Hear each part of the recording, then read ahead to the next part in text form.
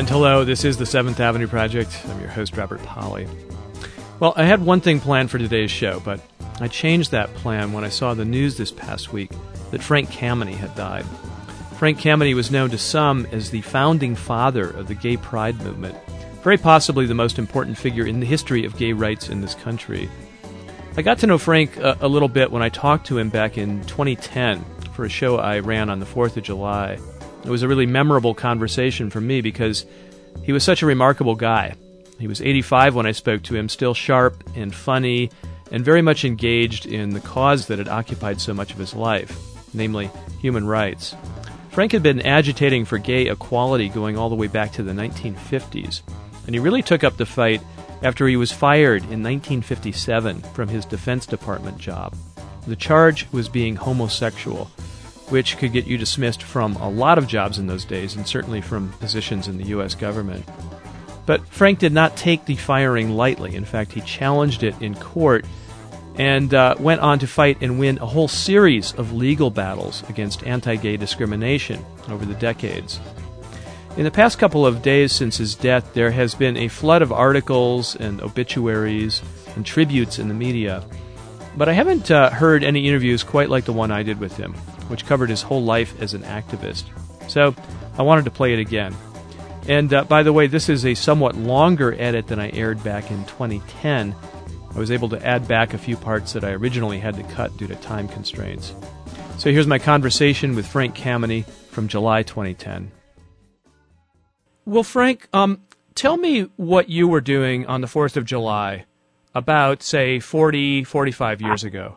Well, a group of myself and a group of gay rights activists were picketing in front of Independence Hall in Philadelphia as a reminder day to the world in general that all of the high ideals of personal freedom set out in the Declaration of Independence were still not being enjoyed by at least this one group of people here in America.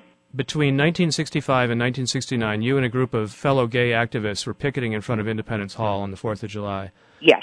And this was before there was even a gay rights movement. People didn't even refer to a gay rights movement at that point. Well, yes and no.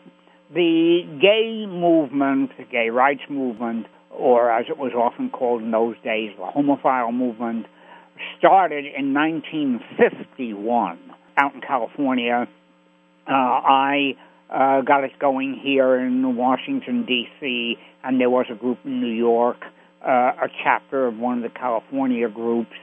But it was still a very, very tiny movement. When I got going in 61, there were 5 or 6 gay rights organizations in the entire country. So it was a small movement. We were pushing forward in untrodden territory. I'll say, I mean, this was a time in American history when to be gay was still to be branded a deviant, a pervert, a threat to national security, a criminal, someone with a mental illness, all of those. Yes, you've named a good many of the issues. The psychiatrists still considered us mentally and emotionally disturbed. We started, back in 62 or 63, we started what turned out to be a 10-year battle to turn the psychiatrists around. We succeeded in that in 1973. The federal government, the then Civil Service Commission, COPM now, same organization, different name, had a policy of excluding gays from federal employment as rigid and as ferociously enforced as the still existent policy of excluding gays from the military. Eisenhower's 1953 Executive Order 10450 denied security clearances to gays. We started fighting. Nobody was doing anything really serious and effective in all of those issues.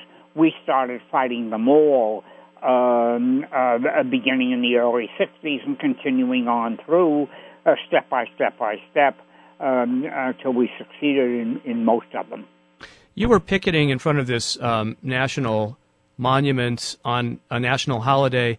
at a time when there really weren't very many people in America who were openly gay. No, there were very few, simply because, in general, the situation was that if you were known to be gay, you never obtained or retained the job, or for that matter, the apartment, so that there were only a very, very small number of us who were openly gay at that time.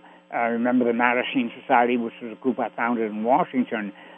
We had a rule that people had to use pseudonyms, except only for me, for just that reason.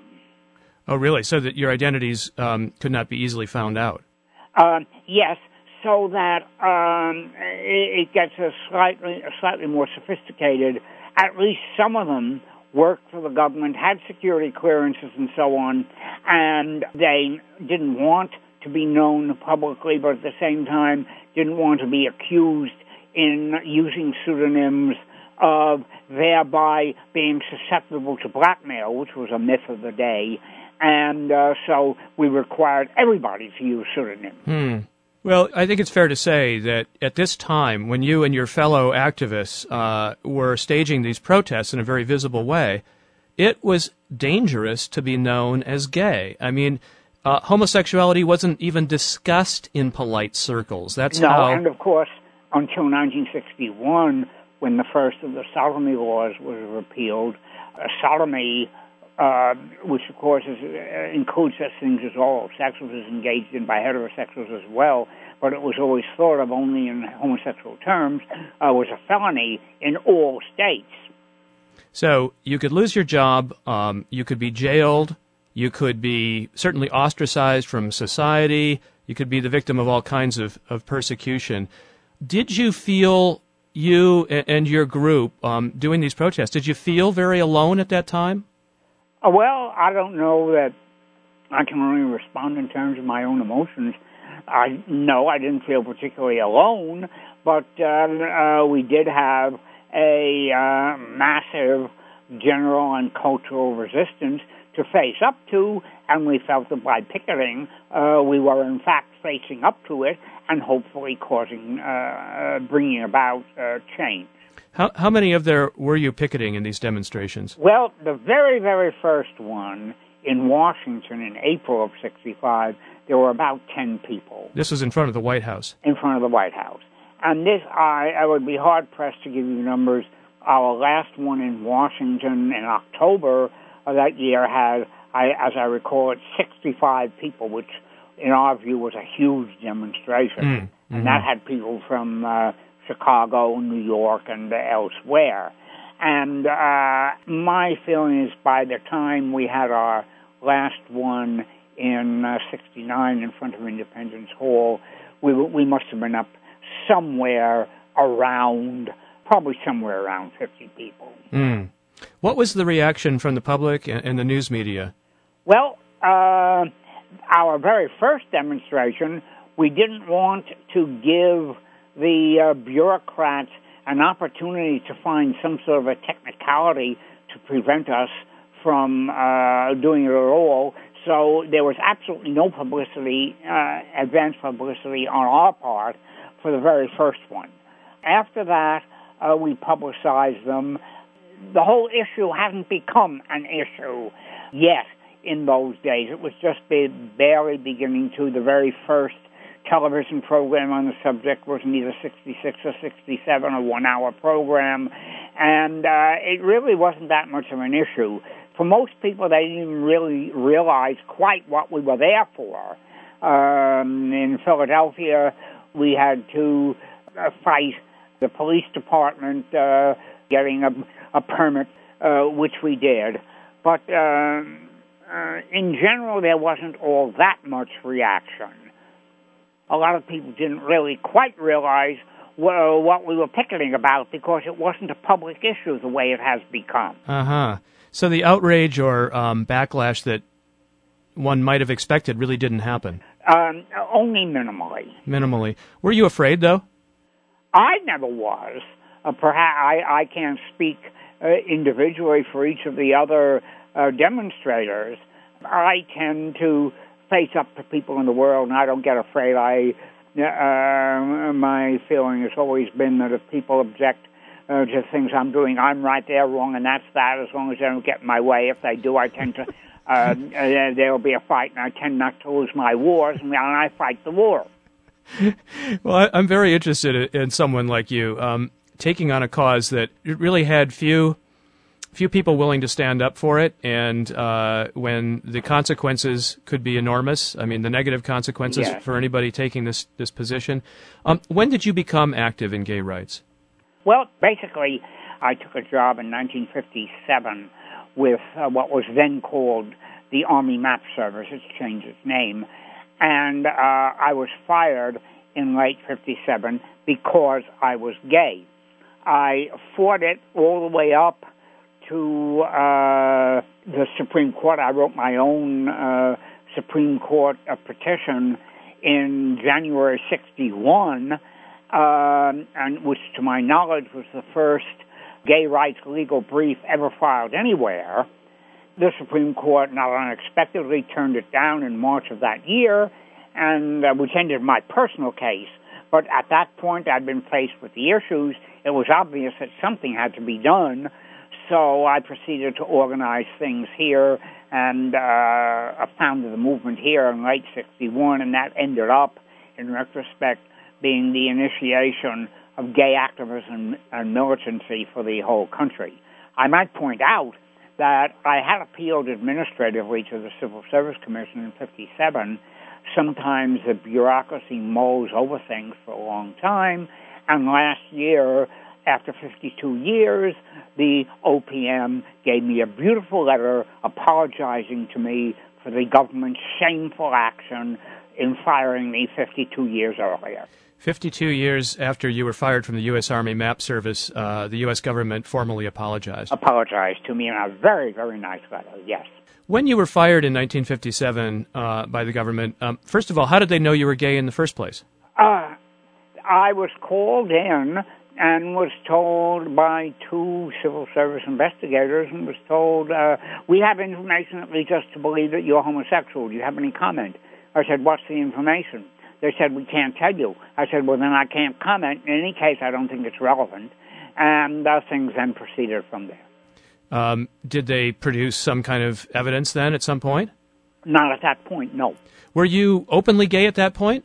Well, people weren't open in those days. You have to keep in mind, you're going back over half a century. Things were culturally different. Nobody was open, or practically nobody. And, I mean, yes, I went to gay bars, things like that. I wasn't cringing in a corner, but in the sense of being public about things, nobody was public about this issue back in those times. So, well, that's perhaps unfair to a small group of people at that point, mostly in California, who were marginally open. As I said, the movement was founded in 51, and there were a few people, but only a few, yes. So, the 1950s, when you had this job with the U.S. government and when you were fired, obviously this is the McCarthy era. People were being driven out of government jobs right and left for former communist associations, for supposedly subversive activities, and being gay was considered a subversive activity. Yes, and there's an excellent book that came out 2, 3, 4 years ago or so, The Lavender Stare by David Johnson, which deals very specifically with gays and government in the 50s, yes. When you were then fired, you fought back. I mean, you pretty much, by dint of that situation, became openly gay. In that sense, yes. And, I mean, my case went to the lower federal courts, the district court, the Court of Appeals for the D.C. Circuit, in the very latter 1950s. And as I said, I ended up writing my own brief for the Supreme Court, which was filed around on January 25th or so, 1961. Yes, of course, when the court turned it down 2 months later, there was a small article about it in one of our D.C. newspapers, the Washington Star, which doesn't exist anymore. So that, yes, in a sense, that, if nothing else, made it public. So you didn't deny being homosexual. I mean, when they fired you. No, I don't think it's something to deny if it's a fact. Well, what's interesting is that at that time, people who were fired by the government for being gay or who were caught up in police stings, let's say, who were arrested or otherwise, exposed as being gay, it was a scandal. Many people slunk off into anonymity. Some of them still do. Some of them still do. It still happens, absolutely, without a doubt. And here we are in the McCarthy era, and you said there's nothing to be ashamed of, and said you're going to fight this. I'm just sort of fascinated by what kind of personal constitution you had. Let me put it to you differently. Okay. And in summary, over the years, a lot of people have urged me to write an autobiography. Maybe someday I will, although I suspect at my age I probably won't. But I have drafted a sort of a foreword. Somebody is, in fact, writing a biography, and that will be there. And let me give you that, and it's going to answer your question in full. Sure. And that is, the one thing that I have absolute faith in is the validity of the product of my own intellectual processes. Therefore, if the world and I, or society and I, or the culture and I differ on something, I'll give it a second look and give them a second chance to make their point. If we still differ, then, as I said earlier, I am right and they are wrong, and that is that, as long as they don't get in my way. If they do, there will be a fight, and I tend not to lose my wars.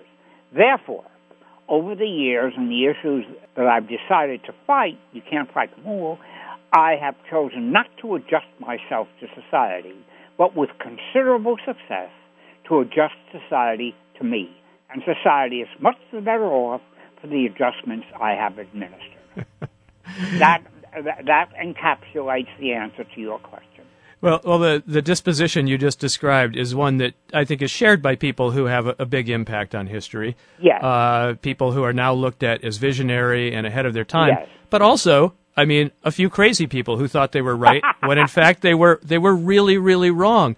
How did you know you weren't? I mean, when you looked at the majority opinion at that time, the overwhelming majority opinion, you never wavered. No, because I was right and they were wrong.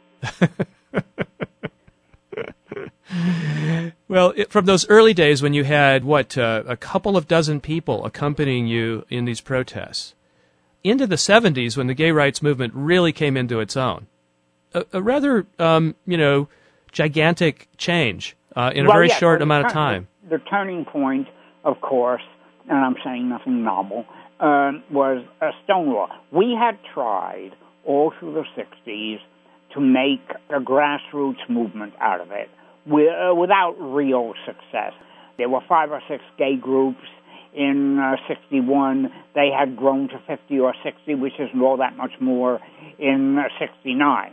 What Stonewall did was to convert that into an actual grassroots movement. By 1970, by some counts, there were 1,000 or so gay groups in the country. By 1971, there were about 2,500, and people stopped counting.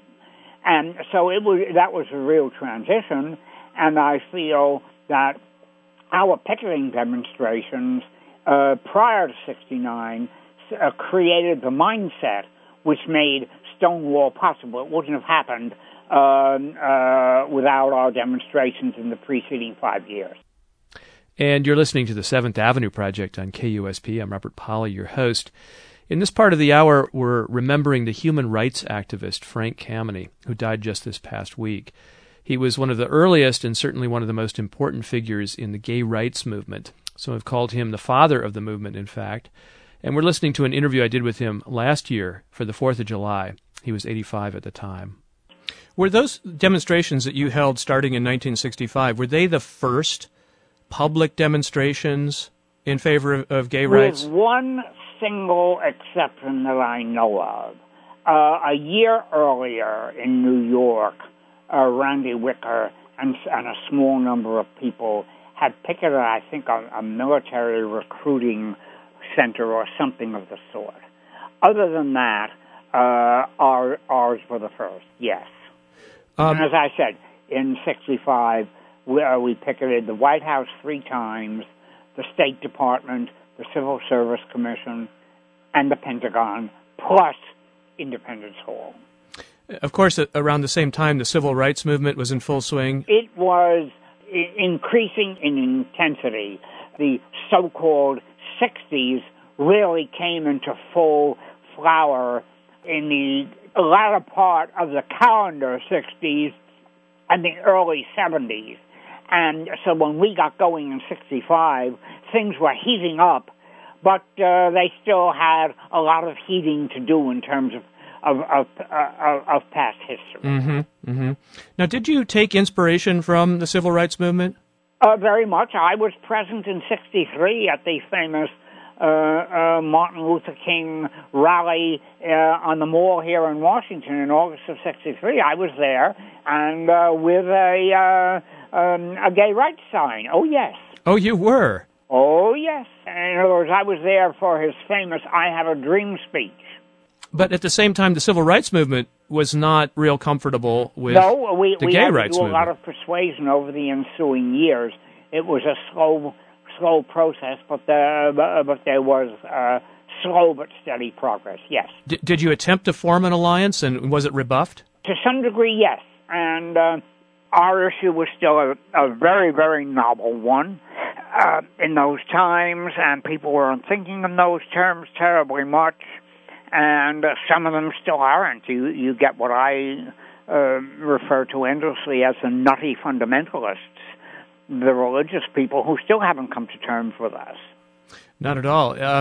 Did you know, by any chance, Bayard Rustin, who, of course, was a key figure in the civil rights movement, a colleague of Martin Luther King, but who was also gay and was, I guess, forced to resign from the Southern Christian Leadership Conference because he was gay? No, I did not. I certainly knew of him later, but at that time, no, I didn't. Mm. You say that it took quite a while. Eventually, though, you were able to make some inroads with the civil rights movement? Yes.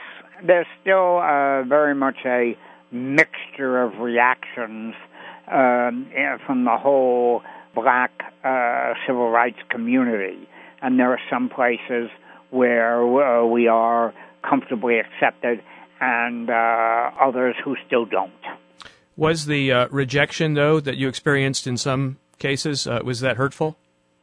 Again, I'll repeat, as I said earlier when I was giving you my basic statement of principle, I have absolute confidence in the validity of my own intellectual processes. Therefore, if they reject me, it's not for me to be hurt. I am right and they are wrong, and that is that. End. I don't react emotionally that way in a negative sense. I simply fight them back because I am right and they are wrong. And we are right as gay people and the homophobes are wrong. End of discussion. When you were fired from the government in 1957, you were an astronomer. You had a Ph.D. from Harvard. Yes. You had also fought in World War II. Is that right? Yes. I was in frontline combat in Europe in World War II. I might point out, incidentally, that while Don't Ask, Don't Tell is colloquially called what I call the military gay ban, became statutory law in 1993, it was military policy going very, very far back. And when I enlisted in the Army 3 days before my 18th birthday, on May 18th, 1943, they asked. I didn't tell, and I have resented for 67 years that I had to lie to my government in order to participate in an effort that I strongly supported. They asked, you didn't tell. In other words, you said... despite the fact that as a healthy, vigorous teenager, there were some things to tell. Not all that much, but some, and I didn't. So you did ship out to the European theater in World War II? Oh, yes. I fought in Holland and all across Germany. I was an 81 millimeter mortar crewman, and reached the exalted rank of private first class. Were you part of the D-Day landing? No, I was doing advanced training here in it's now Fort. It was then Camp Polk, Louisiana, with the 8th Armored Division, with which I eventually went over. But D-Day was June 6, 44, and we crossed in November of 44. Initially went to England, then France, and then eventually got into combat in Holland in early 45. But that service in the U.S. military in combat didn't matter when it came to being dismissed for being gay from your job? No. What did you do after losing your job, having spent your life up until that time as an astronomer?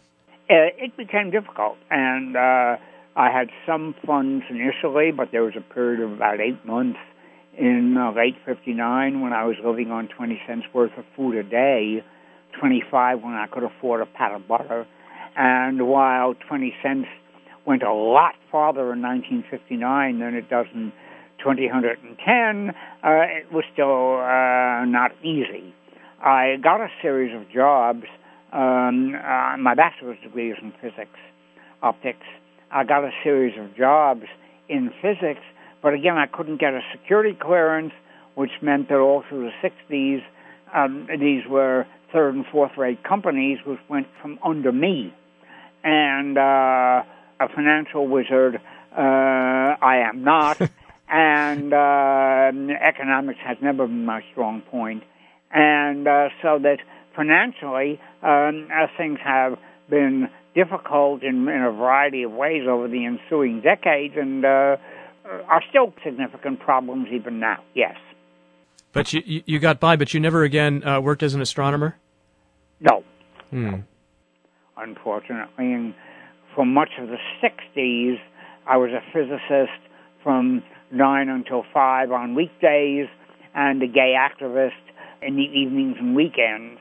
But gradually, the gay activism took over, and the show became a kind of a full-time sort of thing by the very late 60s and onward.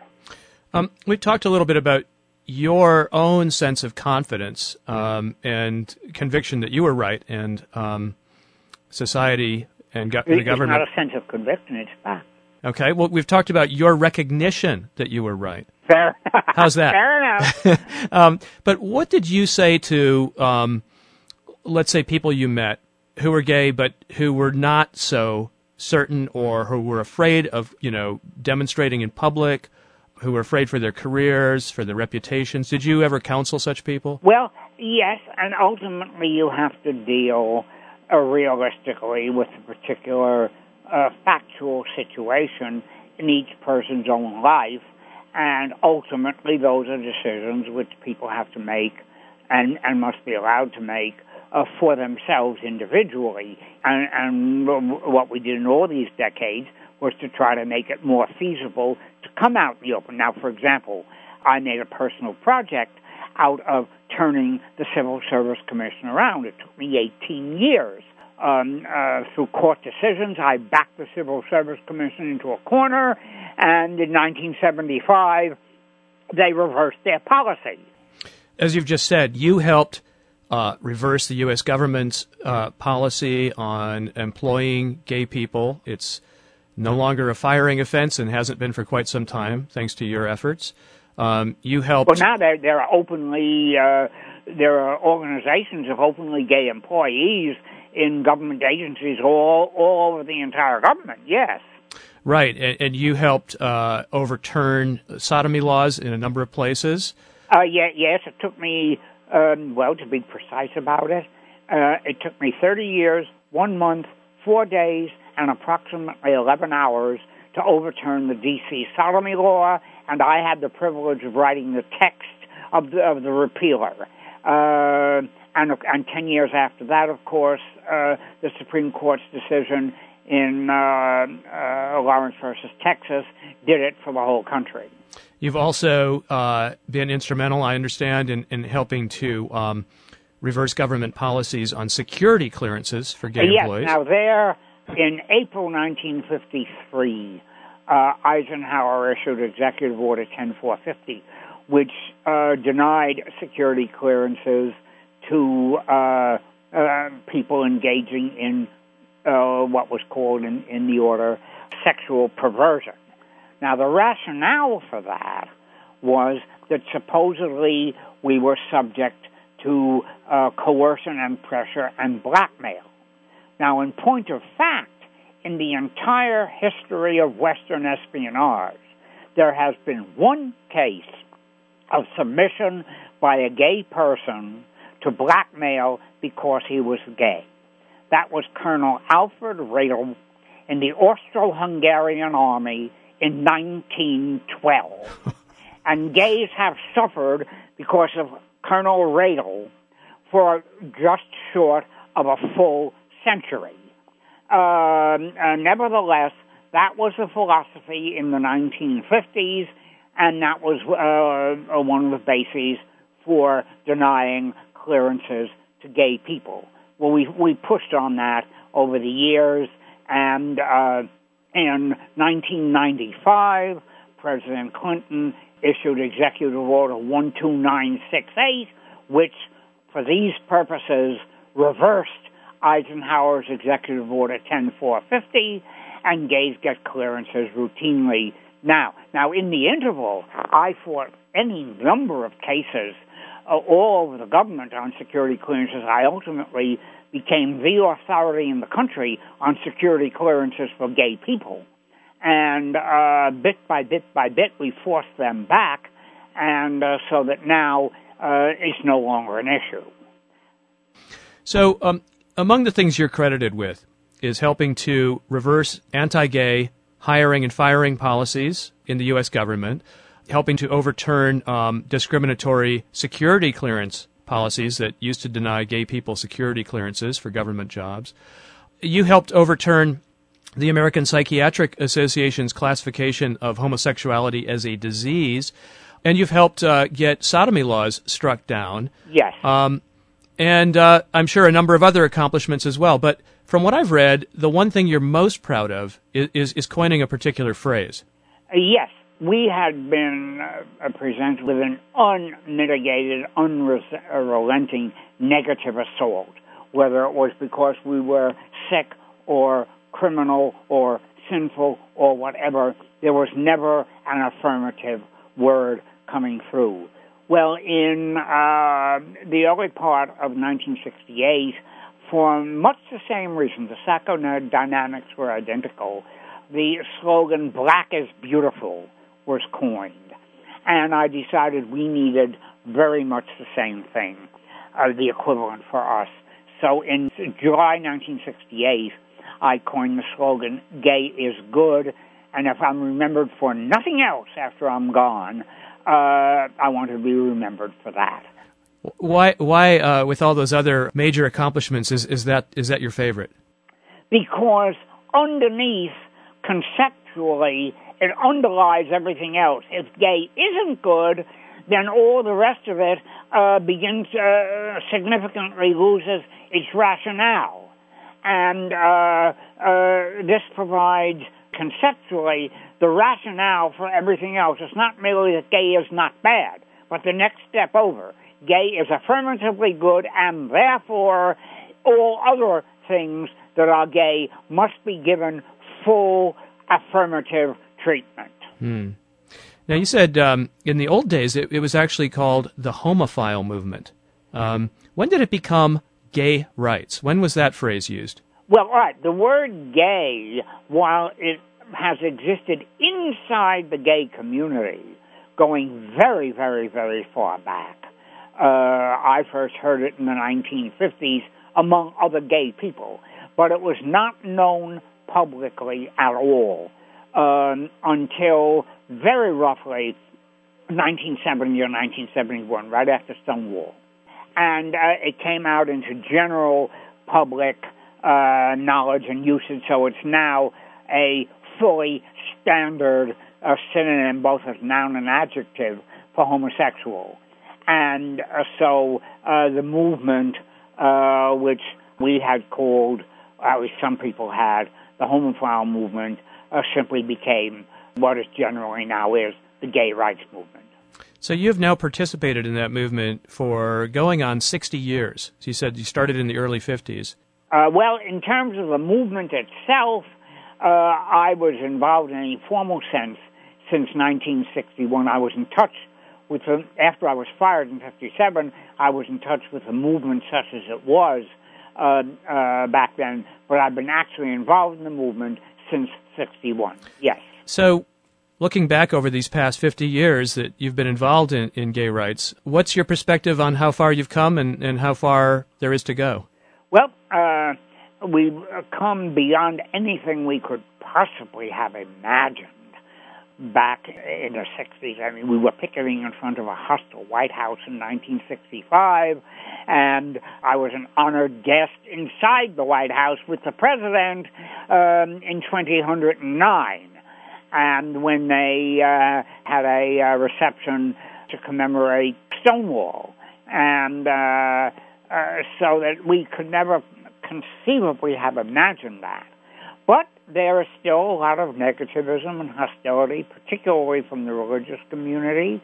There are still genuine issues that are working their way out, but haven't worked their way out yet. The whole question of same-sex marriage, which was a very new issue. It wasn't thought of back then when I got into things. Gays in the military, and so on. There will always be the issues. Racism is still alive in this country, and always will be to some degree. These prejudices, these bigotries exist, and they don't go away totally. And we still have to continue pushing. In general, the tide is very, very much with us.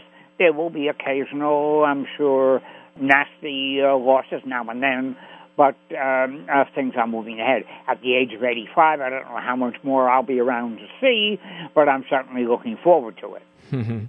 What are you doing on this 4th of July? I will be participating. In fact, I was just on the phone about this to make final arrangements this morning. I will be participating in the city of Philadelphia's 4th of July parade, along with a couple of other gay activists. Well, Frank, thanks so much for talking to us today and catching us up on your own history and history of the gay rights movement. You're very welcome. It was my pleasure. Frank Kameny, who died this past week at the age of 86. He died on National Coming Out Day, and just a few weeks after the U.S. military's Don't Ask, Don't Tell policy ended. This is the 7th Avenue Project. I'm Robert Polly. And we've got a little time left in the hour, so I thought I'd offer up another interview, part of an interview, that I thought was companionable with the Frank Kameny interview in the first part of the show. This is from a conversation I had in 2009 with the former track star John Carlos. He's famous for having won the bronze medal in the 200-meter race at the 1968 Olympic Games in Mexico City. But he's even more famous for a protest he staged during the medal ceremony with the gold medal winner Tommy Smith. As they stood on that medal podium, they both raised their fists in a Black Power salute. It was a gesture intended to protest racial inequality in the United States and racism in sports in general. The protest was organized by the Olympic Project for Human Rights, which was headed by the sociologist Harry Edwards at San Jose State University, which is where both John Carlos and Tommy Smith had gone to college. And as a result of those raised fists, both Carlos and Smith were expelled from the Olympics and were shunned by the sports establishment for years afterwards. They both knew they were taking big risks when they planned that surprise demonstration, and there was quite a bit of tension in the days and hours leading up to that moment. What was the feeling there as you approached the victory stand? Let's get the show on the road. That was the most prevalent feeling for all of us. Let's do this. There'd been a big build-up. You wanted to get it done. That's the main focus of me going to the games, was to do the demonstration. As far as the medal was concerned, I just had to win a medal to get on the victory stand. So the medal was sort of a means to an end. Right. You had to win one of the 3 medals in order to do what you had to do. there had been speculation that other athletes would do something even prior to you guys, but really nothing much had happened. Well, first of all, man, let me just say this to you. It takes a tremendous amount of courage, man, to first of all make the conviction to yourself that yes, I'm satisfied with my decision in terms of making a statement. And then it takes an enormous amount of more courage to actually go out and make this statement. So, a lot of people just didn't have the courage enough in them to do it, and then they used whatever they could use to dissipate, to get away from it, such as I promised my coach I was going to win, I promised my community, my parents, I've been training all my life. And, we're not knocking any of those individuals for the stance that they took. They was entitled to it. All we wanted to do was try and make everyone have a better understanding as to why we felt it was necessary to boycott the Olympic Games or to make some sort of public statement. And you guys knew full well there would be consequences. I mean, you weren't under any illusion that it was going to be easy. Oh, the ultimate consequence was, our lives, because our lives was threatened for 2.5 years, 3 years. Who was it that was threatening your lives? Racists. Just sort of freelance racists calling you or sending letters? Letters and telegrams and all kind of stuff. And they had done some pretty horrible things along with the threats. I mean, Harry Edwards, the man at San Jose State who helped organize these protests, that someone had, as a way of warning him, had killed his dogs. It wasn't his dog, actually. They just found a dog, a big black German Shepherd, and he stabbed the dog up and left him in his doorway. Were those guys ever caught? No. They never catch them. You have to take into account, man, this was in 1968, and you have to take into account that a lot of the racists that I might be talking about today were woven into the fabric of society at that particular time. A lot of them worked for the government. A lot of them worked for city, state, and federal governments, agencies. A lot of them were just grassroots people from the streets. So, I mean, racism was on the front page real strong at that particular time. And as I said, they were woven into the various agencies of this country. So at that moment, knowing about the threats, at that moment, when the national anthem starts playing and you and Tommy raised your fists, bowed your heads, were you guys thinking, this might be it? Well, what I was thinking about was a vision that I had when I was a kid. That's the first thing that came to my mind. When I was a kid, God showed me in a stadium on a box and showed me that everyone was extremely happy about something that I did, because he didn't show me what I did. He just showed me in the stadium on this box. And in a split second, it turned to anger. And that happened 15 years before I actually reached the victory stand in Mexico. You were about 7 then. 7, 8 years old, right. That's an amazing thing.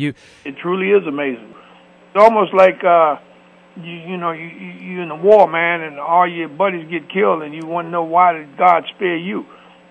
So it's the same difference. You say something as monumental as this. Why did God choose me to be a part of this? And why do you think? I don't know. Something that I would have to put to Him one day. So you had this vision at 7 or 8 years old of doing something that was considered really impressive, but then the joy turned to hate. Well, it did the same thing it did in the vision. Yeah, and then this indeed did come true. I mean, after the Olympics, just tell me about some of the consequences for your life and for the life of Tommy Smith. Well, let's say this, man. It was sunshine and good times. And then it changed to thunder and lightning and very negative. Hard time getting jobs? People wouldn't hire you? You couldn't find a job anywhere. For the better part of 15 years, man, I had to beg, borrow, and steal. And you make a reference in the film to what happened to your wife at the time. Absolutely. Yeah, my wife just couldn't take no more, and only way she saw out was to take her life.